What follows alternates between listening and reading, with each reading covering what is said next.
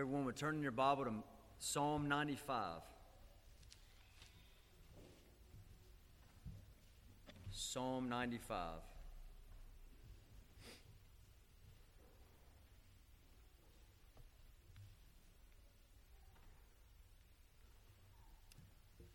This psalm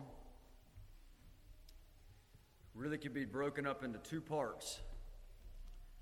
The first half is a call to worship, verse 1 through first part of verse 7. It's a call to worship.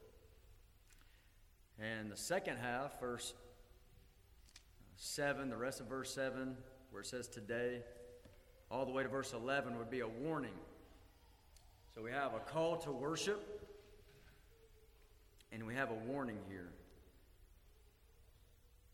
We wanted to take a moment just to pause from the Gospel of Matthew and look at Psalm 95 together. It gives us a chance to reflect on what God has done and give us some direction going forward, and also remind us of why we're here, why we do what we do, and why we gather on the Lord's Day.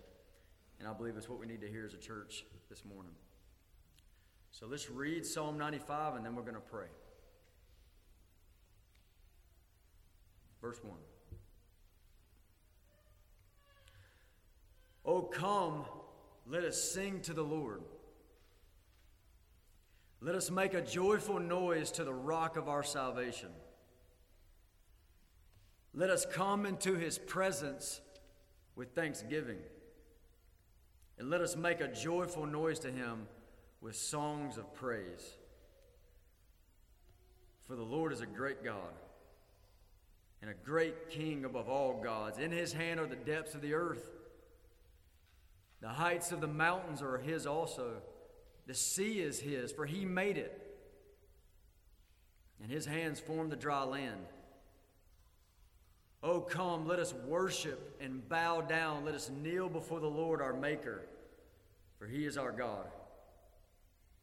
And we are the people of his pasture and the sheep of his hand. Today, if you hear his voice, do not harden your hearts as at Meribah, as on the day of Massah in the wilderness, when your fathers put me to the test and put me to the proof, though they had seen my work. For 40 years I loathed that generation and said, they are a people who go astray in their heart, and they have not known my ways. Therefore I swore in my wrath, they shall not enter my rest. Let's pray. Father, thank you so much for your word. Lord, we, as your people, Lord, we love your word. And we're so thankful, Lord, for a chance to read it together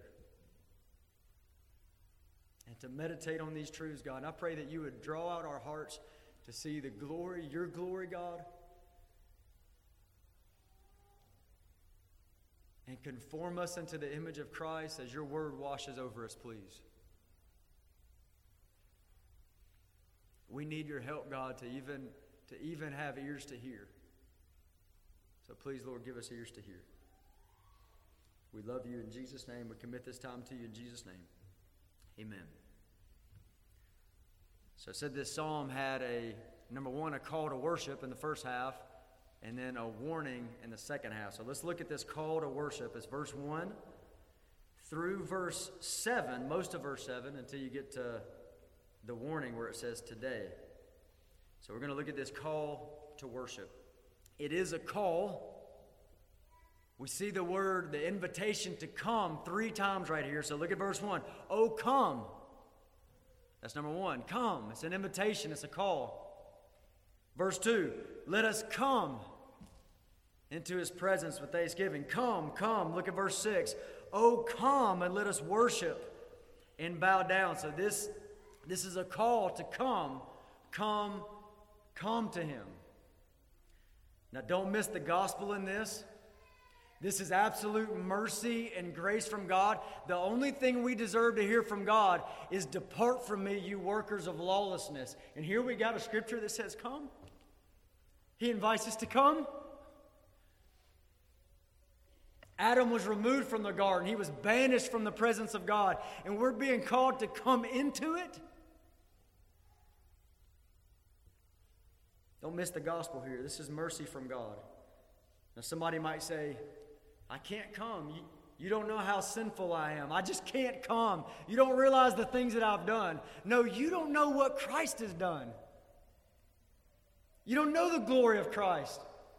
He enters into the world. Christ Jesus came into the world to save sinners. He came on a rescue mission to deliver sinners like you, to take the worst of the worst, haters of God, and make them children of God. He goes to the cross. He dies for sinners. He dies in our place as a substitution. He takes the punishment you deserve. He takes your wrath.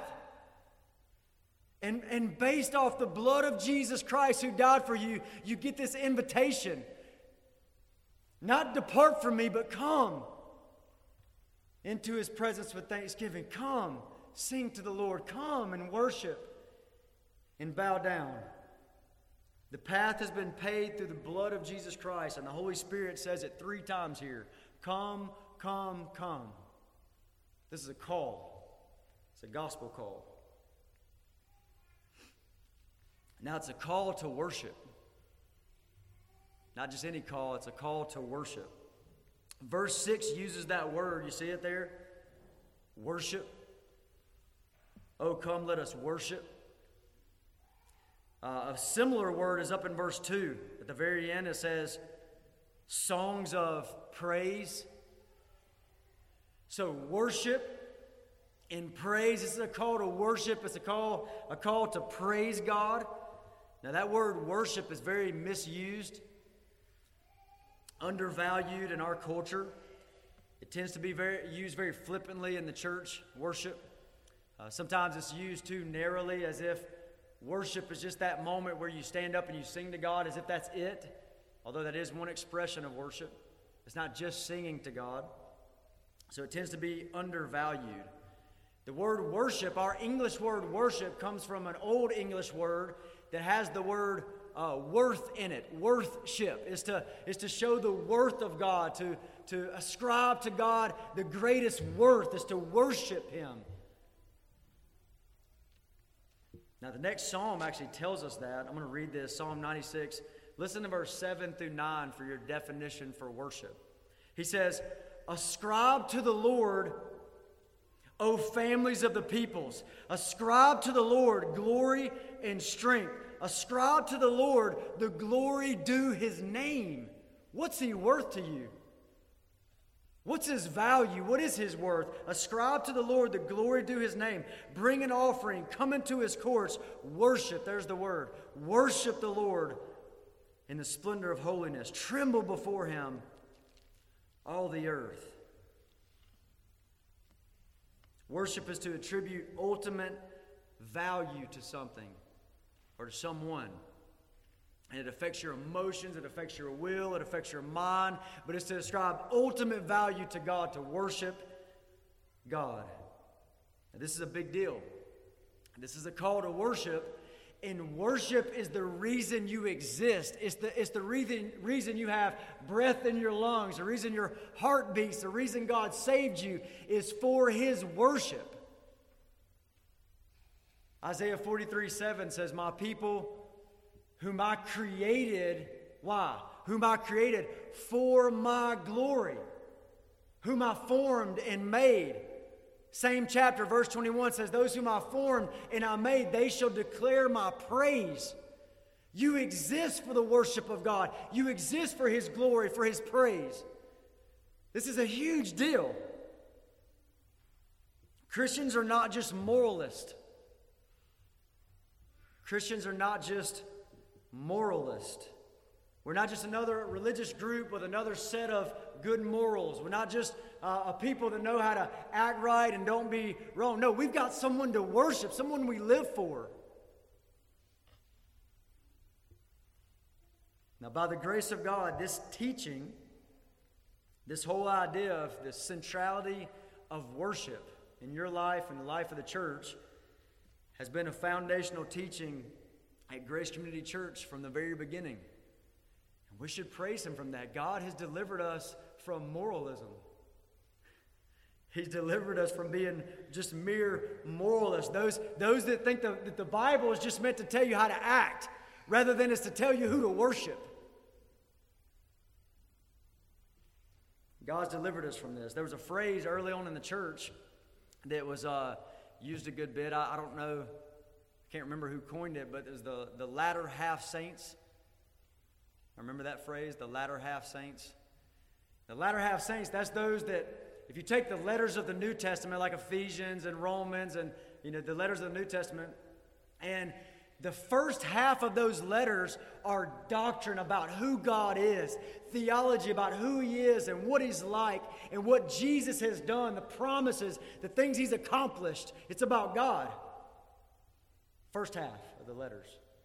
Well, the latter half, the second half of the letter, usually explodes into obedience. Therefore, since God is this and Christ has accomplished this, therefore, latter half of the letter is do this, don't do this, do this, don't do this. So a latter half saint is one that ignores it. Yeah, doctrine. Yeah, the glory of God, who God is, who Jesus is. Yeah, move on past that. What do we need to do and not do? And we were very tempted early on as a church to be latter half saints, and God delivered us from that. And now we realize that we exist for His worship. We exist for His glory. And from that place of worship for who God is, from that place we walk in obedience and look at the commands and the prohibitions of Scripture. Now, in this call to worship in Psalm 95, there's several different expressions of worship. I see 5 expressions of worship in Psalm 95 in this call to worship. I see 5 of them, and I want us to look at each one. Number 1, we see this expression of worship, singing. You see it here? Oh, come, let us sing to the Lord. Look at the end of verse 2. Songs of praise. Singing, it's an expression of worship. Now notice, it doesn't just say sing about the Lord, it says sing to the Lord. Who's the object of our worship? Who's the object of our songs? Sing, look at it in verse 1, to the Lord. In verse 2, make a joyful noise to Him, to God, with songs of praise. These are songs to the Lord. I know a lot of you know this, but I would say this used to be a huge weakness at Grace Community Church. We always expected that there should be truth in our singing, but initially we tended to minimize the affections of singing to God. The zeal of singing to God, we tend to minimize that. We tend to have sing-alongs rather than, as it says here, songs of praise. We tended to sing about God, but not to God. One of the things we did early on as a church, not that every church has to do this, but one of the things we did early on is we tried to take the vast majority of the songs that we sing together and we grabbed the hymns and the songs of worship, the ones that had personal pronouns directly to the Lord, to honor this. We want to sing to the Lord, not just about God, but to God in His presence. And this is a glorious thing. Grace Community Church, God has delivered us. We hadn't arrived in this, but God has delivered us from dead singing. I want to exhort you with this. Psalm 66, verse 1. Shout for joy to God, all the earth. Sing the glory of His name. Give to Him glorious praise. I love that verse. Don't just give Him praise. Give Him glorious praise. Sing to Him, all the earth. Give Him glorious praise. Now, the second expression of worship here is joy. Look at it, verse 1. Let us make a joyful noise. Verse 2. Let us make a joyful noise. This is not a call to some sort of trivial happiness that depends on circumstance. This is the joy of those who triumph in war. This is a deep joy that it doesn't matter what the circumstances are around you. You have joy because your joy is not in any circumstance, but it's in God. Your delight is in God. It's an expression of worship. Christians are called to this kind of joy. We're called to live in this sort of joy in God. Now, this has been a foundational thing for Grace Community Church from the very beginning. The importance of joy in the Christian life. Not just joy in general, but delight in God, joy in God, rejoicing in Him, in His presence, in who He is. So joy in God. We're not just called to act right and to know a lot of doctrine. We're called to delight in our Savior. Now, scripture that was often quoted, I remember at the very beginning of the church, a scripture that was often quoted was 1 Peter 1:8. It says, although you don't see Him, you love Him. And although you don't see Him, you believe Him with rejoicing, with joy inexpressible and filled with glory. And I love that phrase. That's what we're called to walk in this joy, inexpressible, rejoicing in God. And when you do that, it's full of glory. It's filled with glory to God. This joy in God, delight in God, is a pathway to living out the reason you exist. Glorify God. Worship God.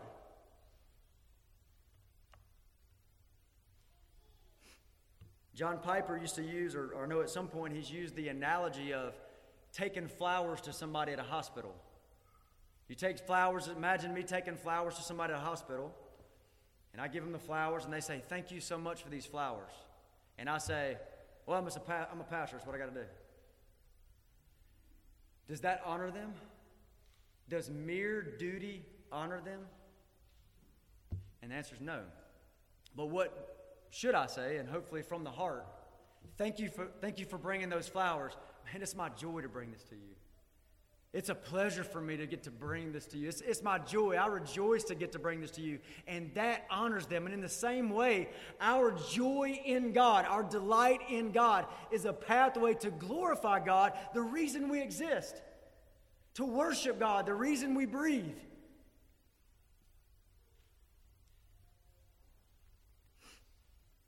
I believe in the early days of Grace Community Church, we were very tempted towards stoicism. This sort of no emotions. And it's really a reaction to the emotionalism we see all over our culture. There's this emotions for the sake of emotions, whip you up into a froth, It's emotionalism all over our culture. And as a reaction to that, we had a tendency, or at least a temptation, to be unbiblical and write off emotions altogether. But what's this calling us to? Joyful noise. Make a joyful noise to the Lord.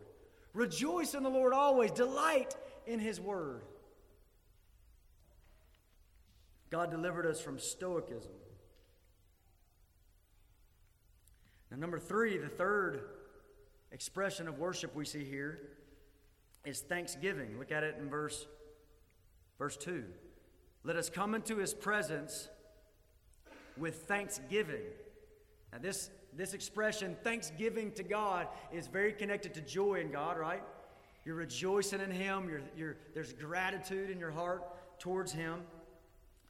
And this thanksgiving to God is also very connected to the reason you exist, to glorify and worship God. You remember the story of the 10 lepers that Jesus healed? There were 10 lepers there, and Jesus heals them all, sends them back to the priest to do what the law said after they were lepers that were healed. And out of the 10 lepers that were healed, it says that one of them came back to give thanksgiving. One of them, only one came back to give thanksgiving to Jesus. Jesus says, has only one returned to give glory to God?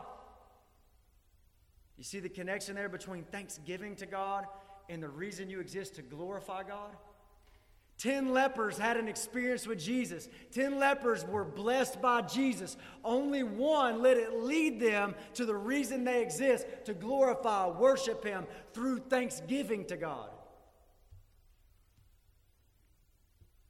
Psalm 50, verse 23 says, the one that offers the sacrifice of thanksgiving glorifies me.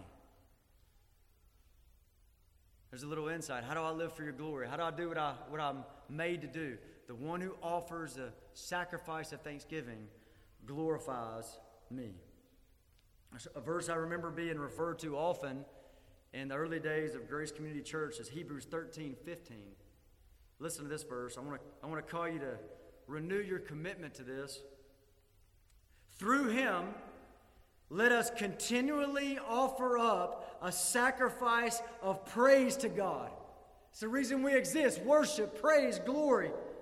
Let us continually offer up a sacrifice of praise to God. That is the fruit of our lips, giving thanks to his name. Man, there's a connection between thanksgiving to God and you worshiping God, you glorifying God. The fruit of your lips, giving thanks to his name. Adoration to God, joy in God, holy gratitude that's coming out in thanksgiving. These are things that tend to diminish in people's lives in the flesh. But by the power of the Holy Spirit, these things can increase more and more and more. And I pray that happens with us, even to our final breath. A fourth expression here of worship, number 4, is to desire his presence. To desire his presence. We see it in verse 2. Let us come into his presence with thanksgiving. To come into his presence. Now again, this also was something foundational to Grace Community Church in the very beginning.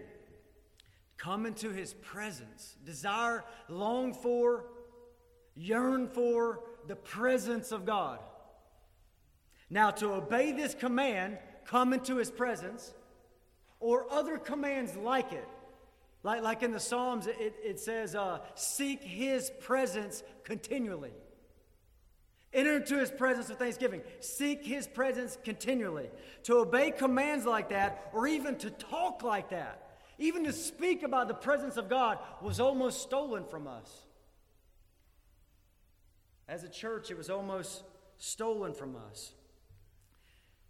A lot of stuff that goes on in the charismatic movement and our culture misuses this language and substitutes this language of the presence of God. And again, it's just some emotional manipulation is all that it is. And they misuse it. And so many of us saw that and almost responded in an unbiblical way and reacted in a way that we took that out of our language. And maybe even took that out of our desires.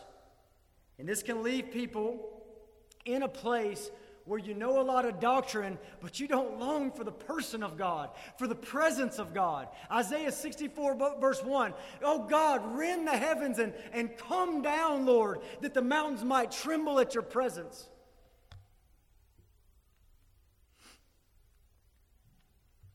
And God delivered us from that. Again, we hadn't arrived, but God delivered us from this. Grace Community Church, don't lose that. And what I mean is this. God is omnipresent God. Amen. He's not limited by spatial dimensions. He's everywhere at all times. You can't hide from his presence. And that's glorious, but it's not what I'm talking about. There's the covenant presence of God where he promises, I will be to his people, I will be with you always, even to the ends of the age. I will never leave you. I'll never forsake you. That's glorious. It's beautiful. But it's not exactly what I'm talking about. I'm talking about what the Puritans used to call the manifest presence of God. Oh, rend the heavens and come down. Draw near to God and he'll draw near to you, as James said. We've longed to be, and I believe God has helped us, and Lord help us more, be a people of the presence of God.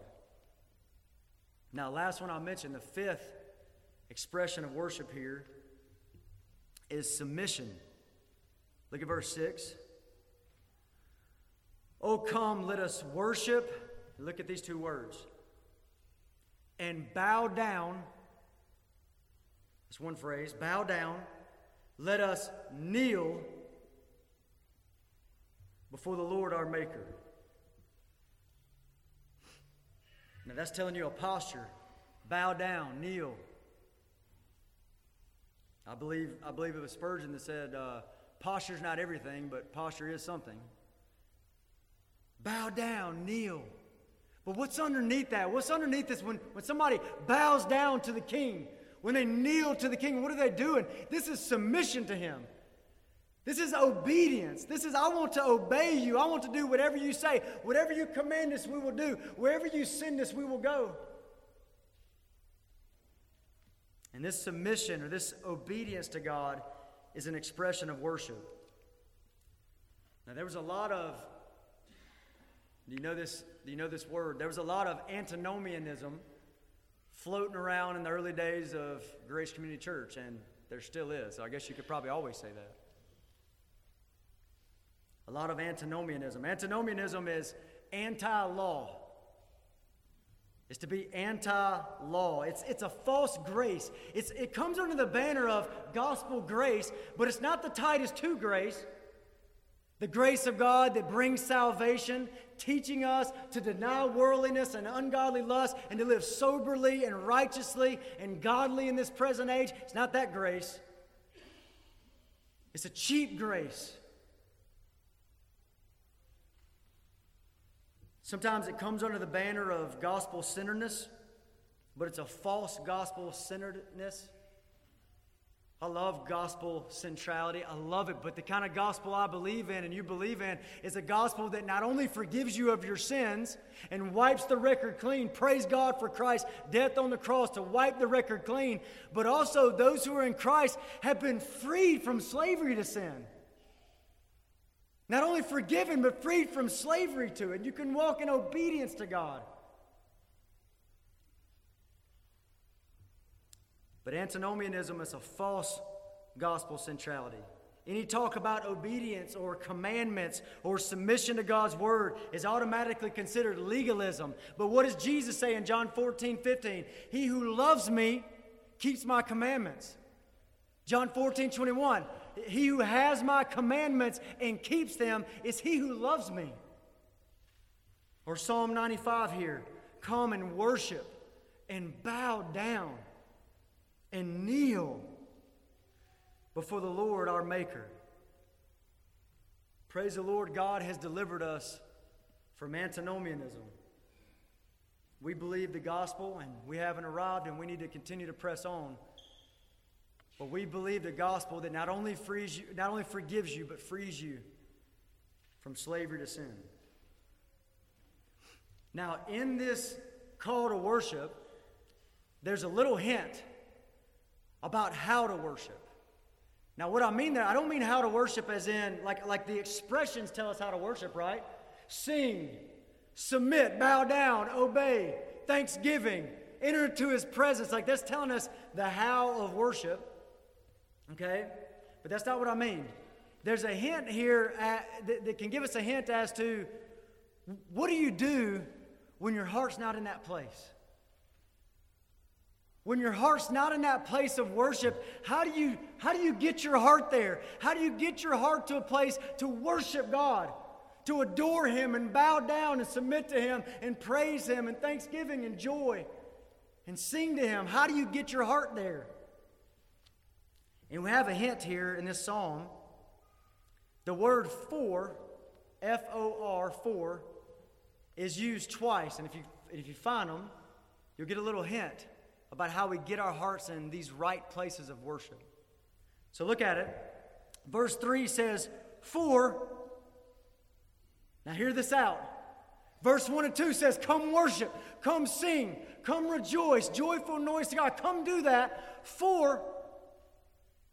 And the reason given points us to the glory of God and who He is. Oh, if you could just see who He is. Same thing happens in verse 7.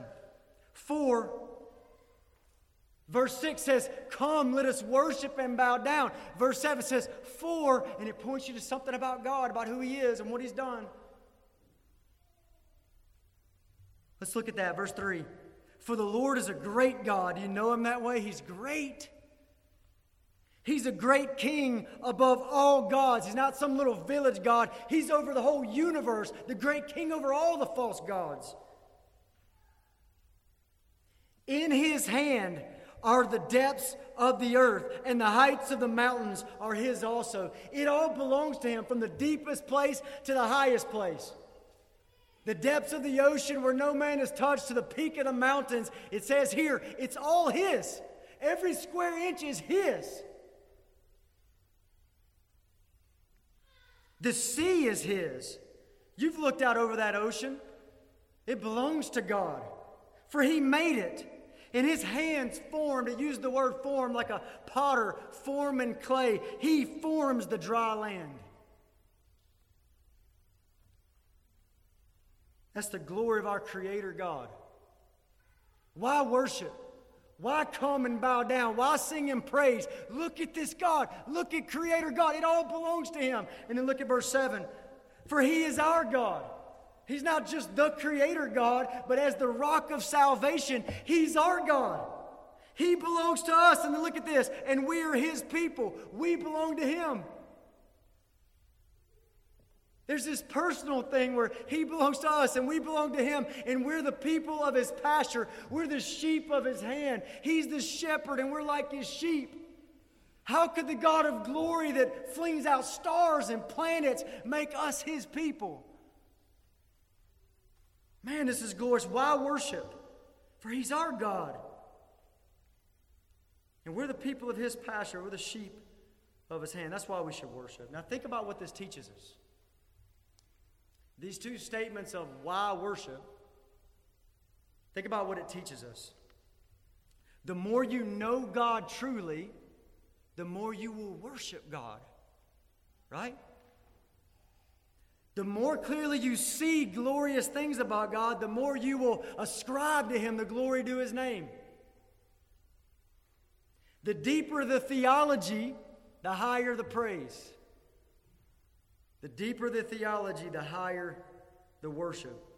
Worship does not make sense if your theology is weak. Worship does not make sense if your theology is weak. There's a verse in John 4:22. Again, this is a scripture I remember being talked about a lot at the beginning days of the church. And it's where Jesus looks at the Samaritan woman. And he says, you worship what you do not know. You worship what you do not know. Worship doesn't even make sense when theology is weak, when you don't know him. It's just a superficial, external, fake worship if it's not rooted in the deep theology of who God is. This idea has been central to Grace Community Church from the beginning. And I think something we should rejoice in is that, praise God, he has delivered us from shallow theology. We have not arrived, but he's delivered us from shallow theology and therefore fake worship. How do you get your heart in that right place of worship? You need to see who he is. You need to see him. You need to know him. And the more you know him, the more you'll worship him. Now here's an important question. Where did the psalmist get this theology from? These thoughts about God, where did he get it from? And the answer is, he got it from the Scriptures. He got it from the Word of God. How do you know that? Look at verse 8. Do not harden your hearts as at Meribah, as on the day of Massah in the wilderness. You know what he's referring to there? He's referring there to something that happened in Exodus 17. This psalmist is thinking about the Scripture when he gives his warning. And he's thinking about the Scripture when he describes what God is like. He's thinking about Genesis chapter 1. He's thinking about the book of Job when God describes his glory. He's thinking about these things in the Word of God. So who are the people of God to be? The people of God are to be true worshipers who explode in worship to God, and it's rooted in, saturated in the Word of God, the words of God. And praise God, we've not arrived, but God has helped us. God has helped us to be worshipers rooted in the Word of God.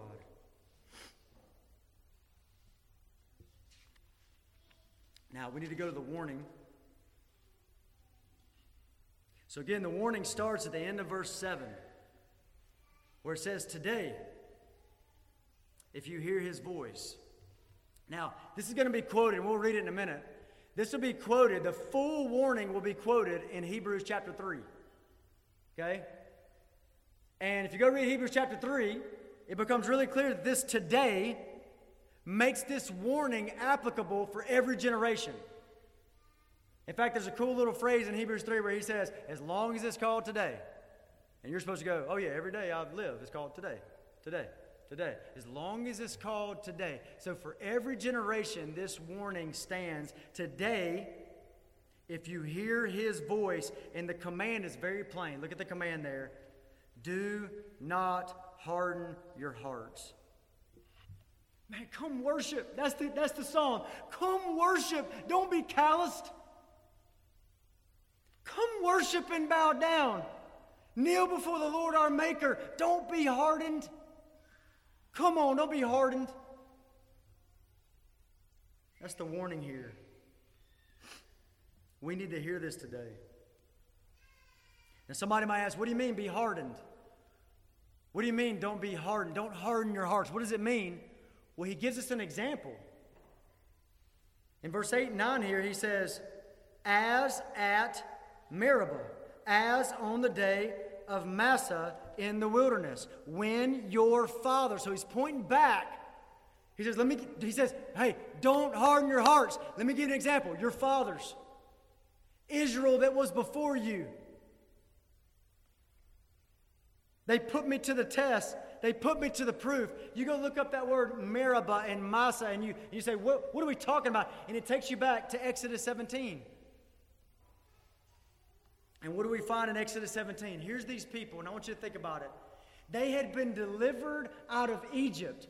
All the plagues that came down and just glorified God. Look at the power of God over all the other gods come raining down. They saw it with their eyes.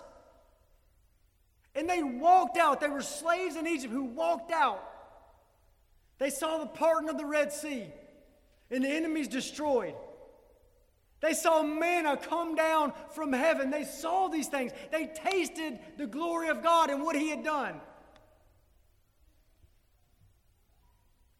And yet what did they do? They hardened their hearts.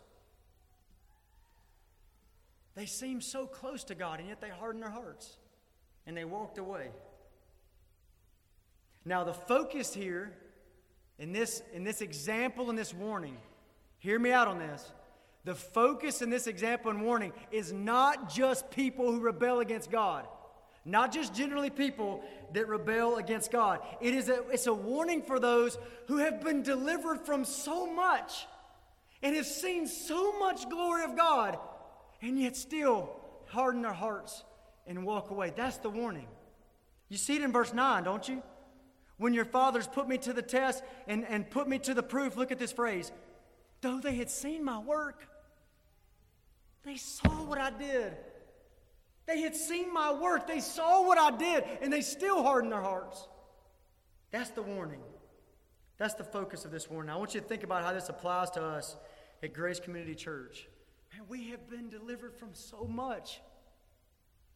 I mean, even as we walk through just those few things in the call to worship here, we've been delivered from so much. God has helped us so much.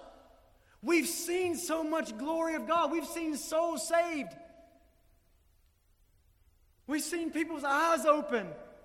We've seen laborers sent out and churches started in places where there was not a church before. This is glorious stuff God has let us see and be a part of. Listen to the warning. Don't harden your heart. Don't be calloused.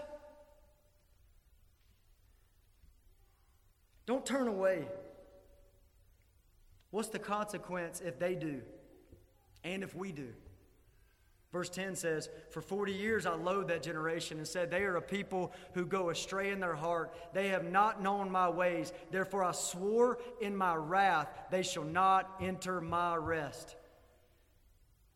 That's severe consequence, eternal consequence. Don't turn away. Don't harden your heart. Severe consequence.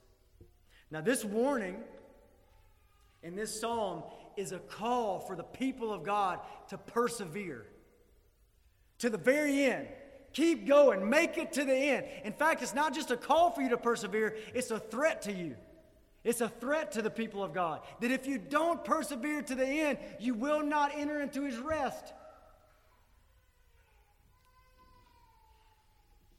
Now, this doctrine has often been called the perseverance of the saints, and that's been a foundational doctrine at Grace Community Church from the very beginning. The doctrine of the perseverance of the saints. Now, what I want to do now is I want to turn your attention, go with me to Hebrews chapter 3. I want to turn our attention now to Hebrews chapter 3, if you'll go there.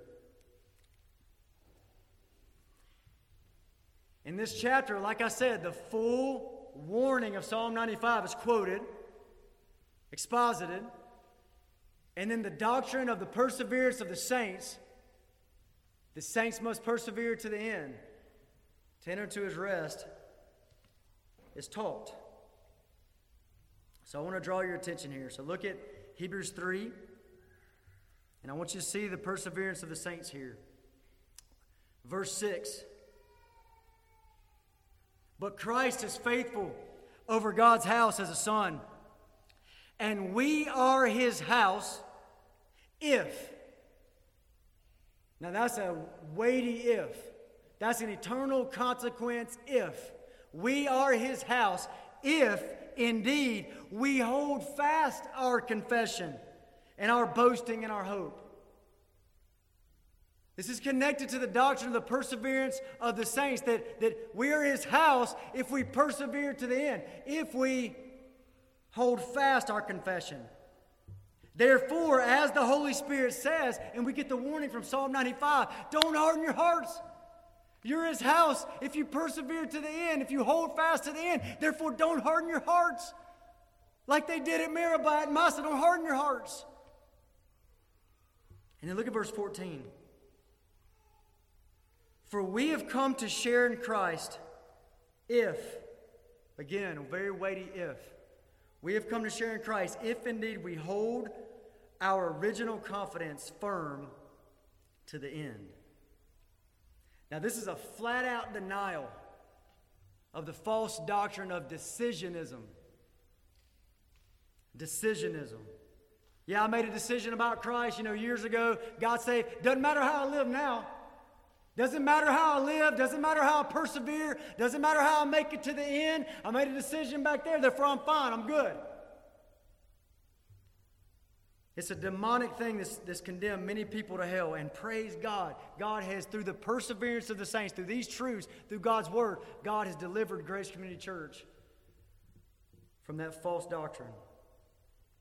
Now, this doctrine, the perseverance of the saints, taught in Psalm 95, taught here in Hebrews 3, does this mean works-based salvation? You can earn your salvation. And the answer is absolutely not. And let me quickly tell you why the answer is absolutely not. The reason why is because when you read a verse, the tense matters. The tense of the verb actually matters. Think again, Hebrews 3:6. You are His house if you hold firm that confession to the end. It does not say future tense. You will be His house if you hold fast to the end, as if you earn it and then you got it. No, you are His house, and how do you know? What is the fruit of those that are the house of God? You hold fast that confession to the end. Same thing in verse 14. You have come to share in Christ. Not future tense. You will come to share in Christ if you make it to the end. No.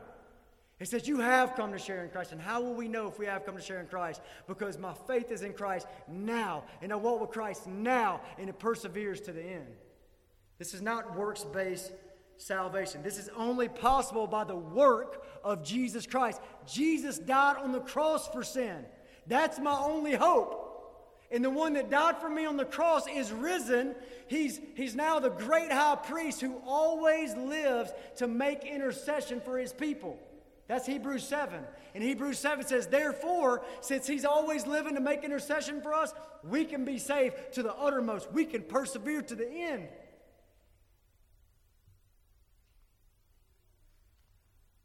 This doctrine glorifies Christ, not man. The perseverance of the saints. Now, one of the applications of this amazing doctrine is to do exactly what the psalmist does. Here's one of the applications to do exactly what the psalmist does. The psalmist, Psalm 95, he gets the attention of the people of God, right? He gets their attention. Those who know his word, those who have seen his work, and he urges them, continue on in worship. Come worship. Come sing to him.